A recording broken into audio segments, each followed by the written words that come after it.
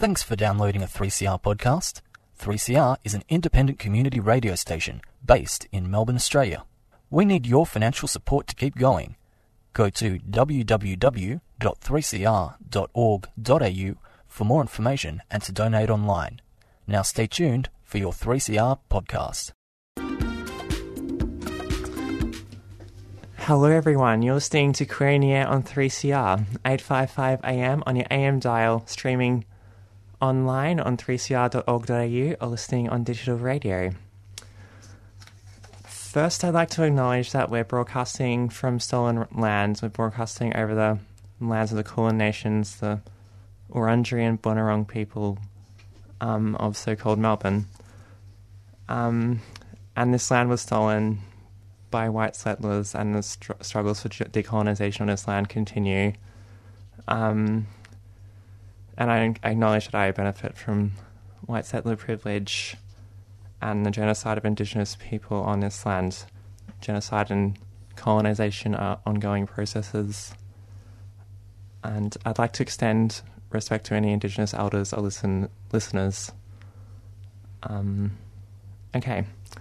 Would you like to give the warning part? First, I'm going to introduce myself again. I'm Iris, and in the studio today, we have Frankie, my co-presenter, and we're joined by Rouge and Bobak. Hi, everyone. And Hello. How is everyone? Going okay today, thanks. It's been a long, long week.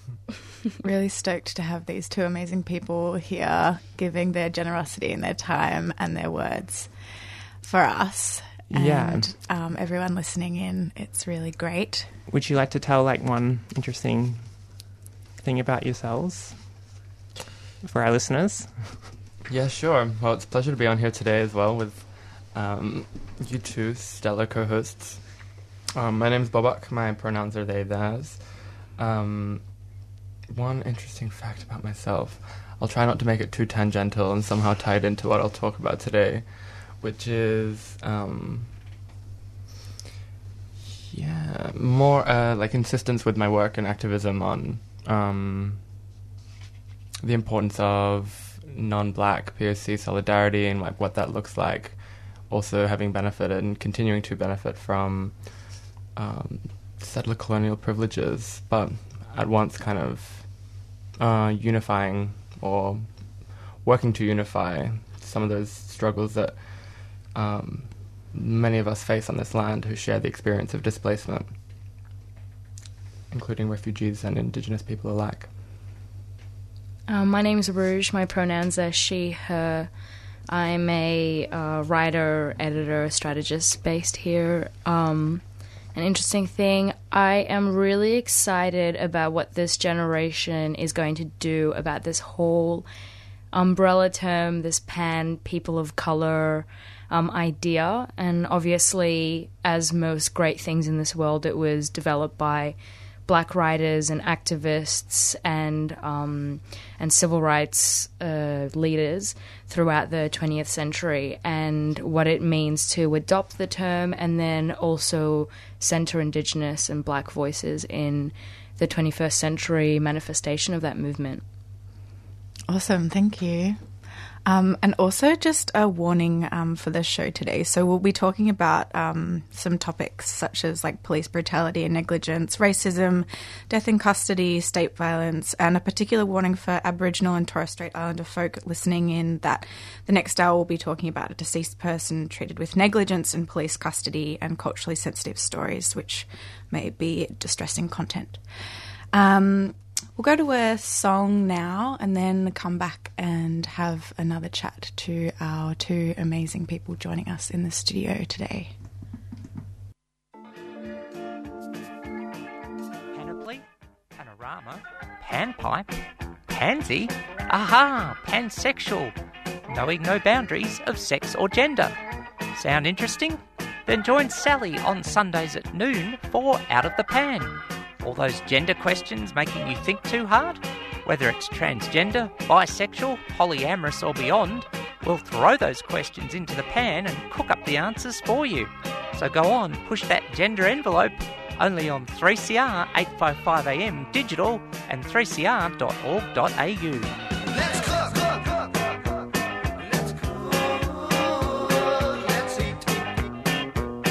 Let's eat. Hello, listeners. You're back with us in the studio.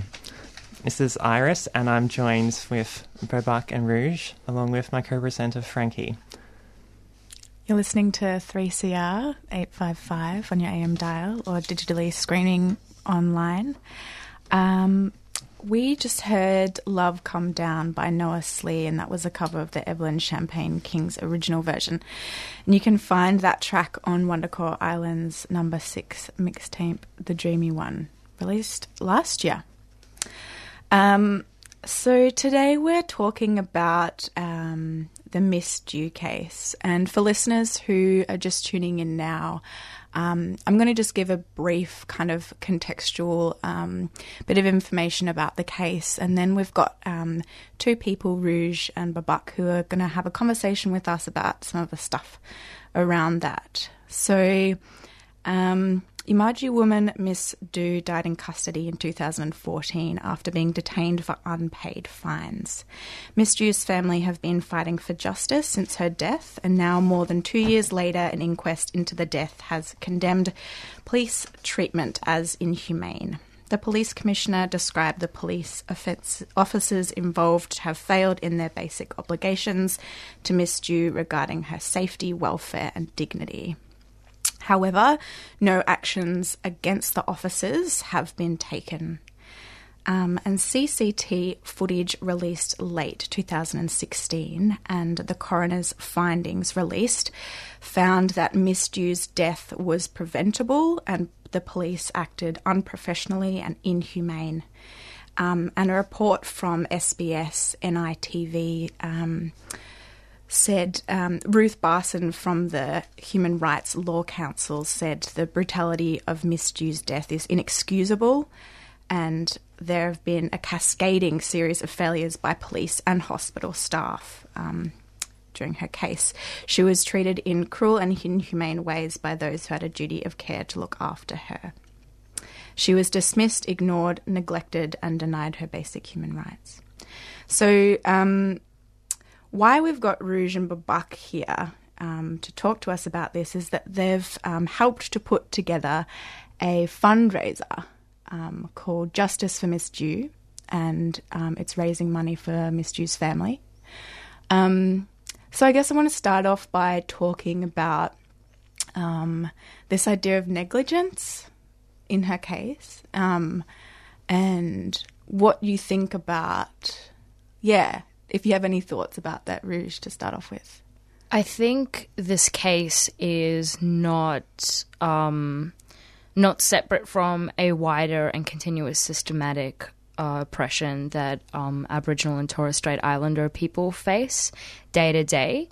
There is definitely a two-tiered approach of how we apply the legal system to particular sections of the community versus people who are privileged or who have access to a multitude of institutional assistance and also like blind spots as well that help them sort of get away with a lot of things and there's no way of seeking retribution for the people on the second tier who are often faced with violence and also perhaps legalized violence as well because it's codified within legal systems and there are subsections that allow for this sort of intimidation to be perpetrated.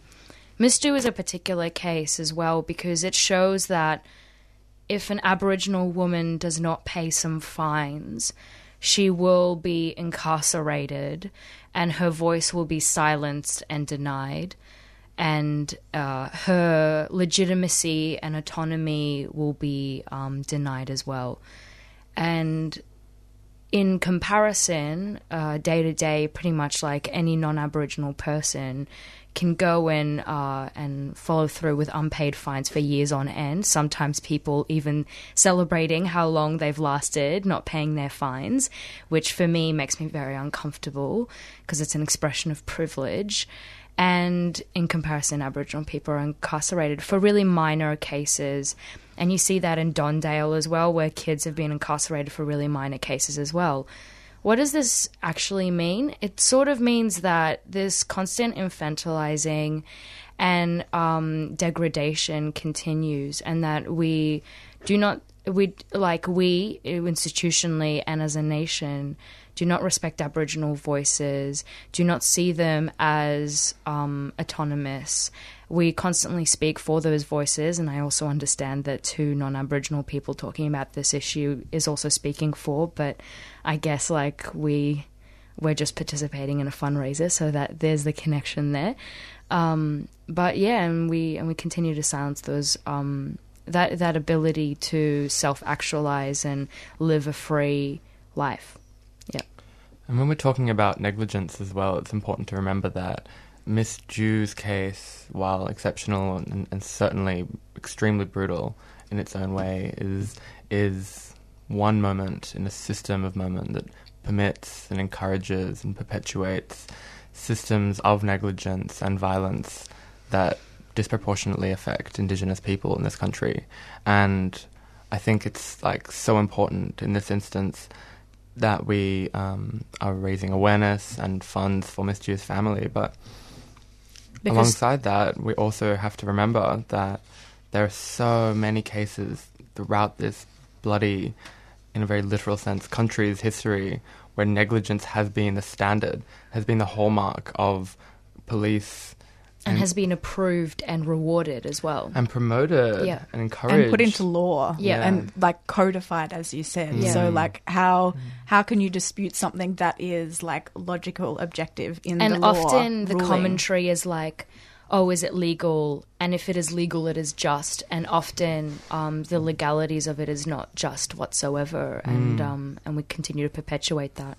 But also Miss Dew's family, through the pain and hurt and the significant loss, have used this to garner and uphold her spirit and her significance in their lives, in their community, and have continued to fight. And without that strength, without that courage in the face of so much pain, we wouldn't really be talking about her, because just like any other loss, any other Aboriginal person that passes away and continues to pass away in the hands of our violent institutions, it would be unheard of, because we're just so used to ignoring this. And when we're talking about that level of codified, institutionalized racism, in this case, it's really telling that seniority in the police force was a marker for that negligence, where more senior members of the people involved with the police were the ones insisting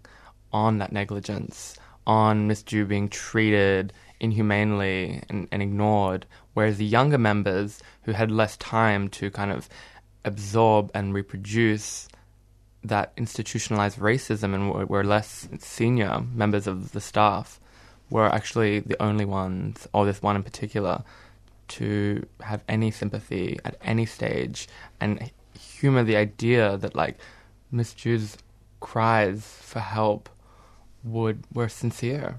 Yep. And I think it also goes down to there's this notion of how we value particular voices over others. And there's been wide research on how ability, class, gender, sexuality, and race plays into that. And we often will any minoritized or oppressed person expressing the full anguish of their experience, or asking for help, or speaking about their experience and lived experience, is often seen as shrill, over-emotional, tainted, hysterical. And that extends to Miss Dew's case as well, where she had a legitimate concern, which often, 99% of the time, is very true in all of these, in cases of minoritized people raising their voice. And through it all, she's requesting assistance and help. She should have never been locked up in the first place, but she was, and she requested help. And not only did police personnel ignore it, but medical practitioners ignored it, which shows how much these like structures and the way that we identify power and legitimacy permeates through every form of every institution or every sector of our community. And places that are supposed to provide Care. like care, right, or justice, police justice, like the healthcare system, resources. Yeah, Yeah. totally. Yeah, I was thinking about your points on that, and I guess it goes to how power works and how sometimes this liberal society can obscure how power works and how it functions through institutions that can have like formal anti-discrimination policies, but in terms of everything that makes them up and how power works and white And the supremacy, application. Yeah. And also like anti-discrimination policies, although they're present, are very vague, and so it does provide like allow for interpretation, and those interpretations often reinforce already established power structures that end up in deaths pretty much. Yeah. Great. We're going to go to a song quickly, and then we'll be back to chat to Rouge Babak a little bit more. Thanks for listening. Hello, listeners. You're listening to Queer in the Air on 3CR Community Radio, streaming on 3cr.org.au or on 855 AM on your AM dial, or even podcasted in the future. How exciting. We just heard Naranga by Indigenous performer, singer, and past member of Black Arm Band, Emma Donovan. And that track was off her 2009 Naranga EP. She now performs with the Putbacks. If you haven't heard any music by Emma Donovan, look her up. She's really amazing. So we've just been having a conversation with Rouge and Babak about Miss Do. And Iris, you had a question about community activism and the way that like fundraising can work in helping communities and providing solidarity. Yeah, so I guess what I've been thinking about is like the potentials of community activism and also like some of the pitfalls of them, if we wanted to talk about. Yeah, well, I mean, Rouge and I remember when we were first asked to participate in the fundraiser for Miss Do, we had a conversation which like basically revolved around wondering whether our positionality as non-black POC activists was useful or appropriate in a fundraiser that is like reflective of a condition and experience of life in Australia that we do not share and that we profit off of in the same way that all settlers profit off of that in Australia. So we kind of like we went back and forth, and we were kind of not a little bit torn, but I think what was the best way to approach it and approach it respectfully and like humble ourselves to the greater cause without centering ourselves, I guess. Exactly. Yeah. And also like paying heed to our privileges, but making use of that space not to constantly kind of make asterisks about where our positionality was like contested or kind of not appropriate, but actually use that position to make a point or to channel some of the frustration and challenges that we share with Indigenous Australians as people of colour in Australia. And also my experience as a refugee and statelessness and that kind of in-between position. Absolutely. So I think that was a really useful conclusion to come to about kind of making like using that opportunity as a moment to bring together our similarities and make use of them for the benefit of Miss Do's family and for the benefit of community awareness, rather than kind of cripple ourselves and the opportunities for good that this could offer by focusing on the I think differences. also, that there is a point like when someone says, I'm a person of color, and this is kind of going on a bit of a tangent, but you find your voice, and that voice expresses the full gamut of your experiences within a very white dominant culture. And you start to express the disdain and hurt from the microaggressive to the complete violent. And there is a point where you're talking about it constantly, and then afterwards it settles down and the dust settles, and you feel comfortable expressing that, and you feel, hopefully you find community and you build solidarity and everything like that. And after you found your voice and you start expressing your experiences, you think, okay, what is my role in that wider context? And you start to realize, like for me, for example, I was a refugee to Australia from Iraq, and I'm a queer person, and there's all these other intersections that I belong in and have experienced. But it's about affirming your privileges and recognizing them, and then being like, what role do I play in that wider context and wider tapestry of your community? And as a white passing person of color and an able-bodied person of color, I can contribute in a particular way and constantly question how I'm centering Indigenous voices and Black voices within my community as well. And obviously I will stuff up because I've been socialized within a particular system, but it's my role to constantly be on that journey of breaking that apart. Another thing that's, I think, important to remember, because we've both been educated and hence institutionalized, and that has a really severe effect on the language we have access to and the language we use. And the language we use when we're to talk about our experience as people of colour and our activism and the structures of oppression facing Indigenous and or people of colour in this country.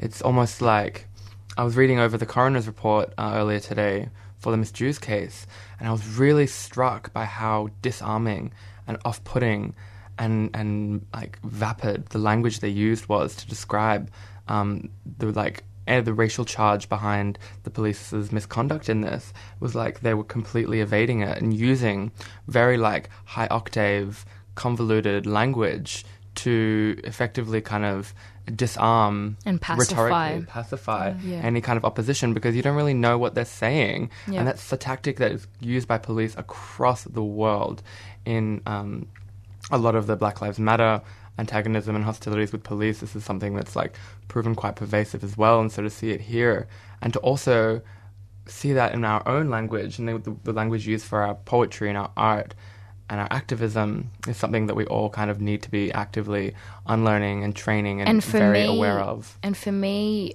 education was pretty much the only avenue where I could emancipate myself, but at the same time, definitely. I can't allow that education to build walls or separate and, pretty much like without even knowing, close the door behind me. Mm-hmm. But ultimately, it's the language that I use and the language I've been equipped with, and so I have to use it wisely. Yeah. Yeah.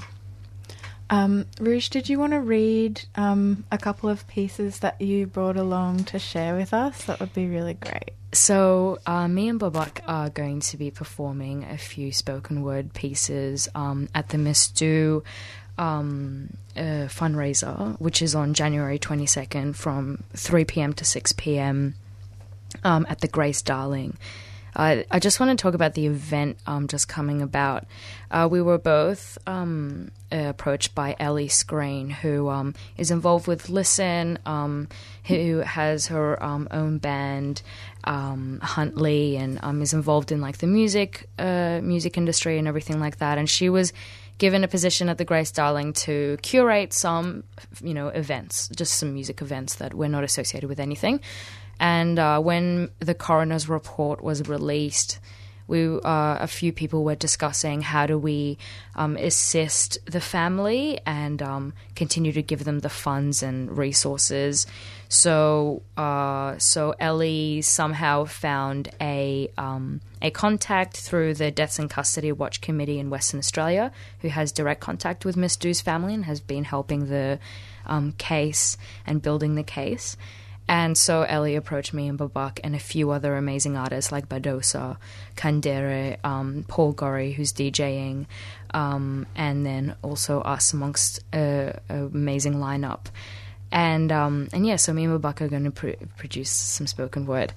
Also, me and Babak are very, we've had one of the most hectic weeks of our whole lives, especially me. I haven't really slept the last couple of days because I've been at work working 24 hours per day, producing a large-scale event. So what I thought I would do is, instead of reading out my half-baked piece, which still needs a lot of work, and my and like perhaps ruining my whole credibility, I thought that I would read some pieces from a Nigerian poet. So what I like to do is I like to go on the internet. Wow, what a surprise! And trawl through poetry, and then order many books, and then suddenly have a million books arrive at my doorstep, and it's just like a little bit hectic. But one of these poets I found is Ijoma Maibiyo, and she's from Nigeria, and she one of her books is Questions for Ada, and there are two pieces that I think speak to this experience, but also really fill me with a lot of creativity and connection, and kind of speak to a really amazing experience. So Questions for Ada is an amazing book, so you should go out and get it. But I'm going to read two pieces. One is called Survive, and the other one, which I have bookmarked, is called Narratives. And I think that those two phrases sort of speak to the Miss Du's experience. Obviously, I'm not going to connect this writer to this cause, because she has her own kind of autonomy and voice. But I think that writing can sort of transcend these experiences. So first one is Survive. Some women survive by growing claws on their skin, pinching whomever comes, examining them before cutting their claws off to be liquid love. Don't curse them, for when the attacker came, she was liquid first. She has just learnt her lesson. Some women survive by creating walls, big walls guarding their hearts, and you say, let them in. But she has been covered in regrets, crawled on all fours for her salvation. Don't curse them, for when her attacker came, there she was, loving. Now, she has built her walls, brick by brick, guarding against parasites. Thank you. Beautiful. And the second piece is Narratives. Our mothers, our great-grandmothers, all the women whose blood we carry, all of them, and none of them, needed to be saved by someone who called them exotic or tries to write their guilt away by researching them. All our mothers have always known the power of sisterhood. You didn't teach them how to use their weapons. Yes. Thank you so much. Yes. Let's go to a song, and then we'll come back and do some more chatting. Yay. We love chatting. We're good at that.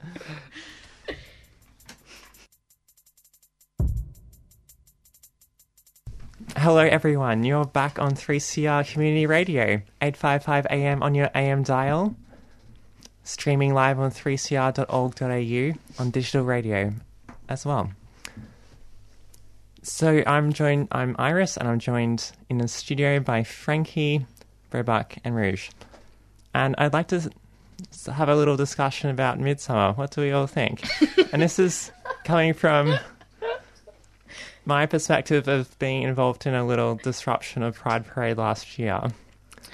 In some ways I have a lot of criticism of, and I wrote an article about some of my experiences in it, and in terms of some of the responses from people to hearing a critical perspective on some of the things we're talking about in relation to these corporations that were deporting people, in relation to like police marching in the Pride Parade while they like all these corporations and institutions that are pinkwashing their like oppressive practices and participating in this march. And I kind of looked at who runs Midsummer, and so like John Caldwell is like the boss of Midsummer, who is a boss of a big recruitment firm, very rich white cis gay man, and there's a whole lot of banking executives that are on the board of Midsummer, and they have control over Pride March, and like these people represent like how can we build like a grassroots queer and with all its divisions, sort of movement with that sort of organisation. And so this year I'm looking for alternatives, and I'm pretty like jaded, but like at the same time Midsummer has some great events. Like there's lots of some good stuff that comes out of Midsummer. And it's really good for like young queers and everything like that, and just feeling a sense of community and visibility and excitement and actually fun. Like that being queer is really fun and joyous. And I think that holds a certain value to it as well. But I definitely have reservations, especially with the Pride March. I was in a predominantly white queer conversation, and some like white queers came out and were like, I want to march in Pride March with the specific organization that I want to be in, that I'm involved with or whatever, which we're non-politically affiliated, kind of like benign organizations or whatever. And then a couple of other white queers, bless them, kind of spoke up and talked about the history of the Pride March and the corporatization, but also the those different corporations and how they are involved in really horrific, violent acts against predominantly POC, and what their role is in using their privilege, etc. I said, just think, what would the revolutionary black trans activists of yesteryear and today do, and do as they do, because we owe everything to them. And then those people stopped having a conversation and then still participated. So that was really great. Queer solidarity. Well done, everyone. White queer spaces don't have a problem whatsoever. Not at all. Besides Hashtag even sarcasm. just being like homonormative, which is kind of like the prevailing assumption that follows Midsummer for good reason, its whiteness is also like worthy of interrogation, because despite some efforts this year especially to diversify, right, the buzzword. Diversity is a white word. Yeah, diversity is a white word, as that beautiful article stipulated. It's Tanya very from Rise. Tanya from Rise. It's Arts Hub. Yep.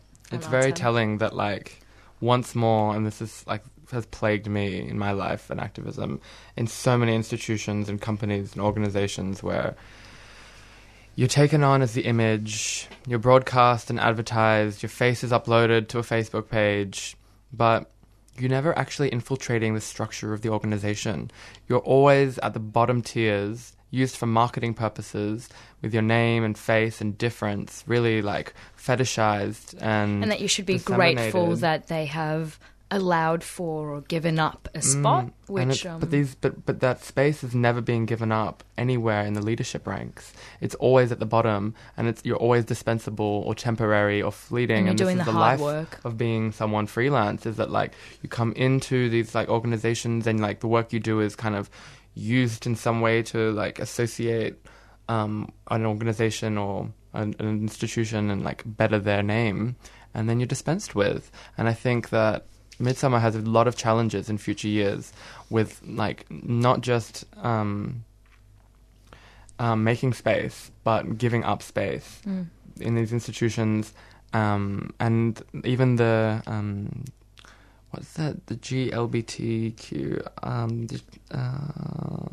multicultural association that is associated with Midsummer, that has an astonishing proportion of Greeks and Italians in the organization about like that centers multicultural queer people instead of refugees, instead of Indigenous people who in today's world, in today's Australia, are more representative of the experience of multicultural queerness than perhaps 40 or 50 years ago, which these institutions almost haven't really caught up with. And that's kind of our responsibility, being younger queers of colour, to kind of shake that up and be like, that's not cool anymore. Make space for us by giving up your own privilege and position. I recently was We're coming for you. I was recently approached to give advice and like strategic advice for a organization, a mainly campaign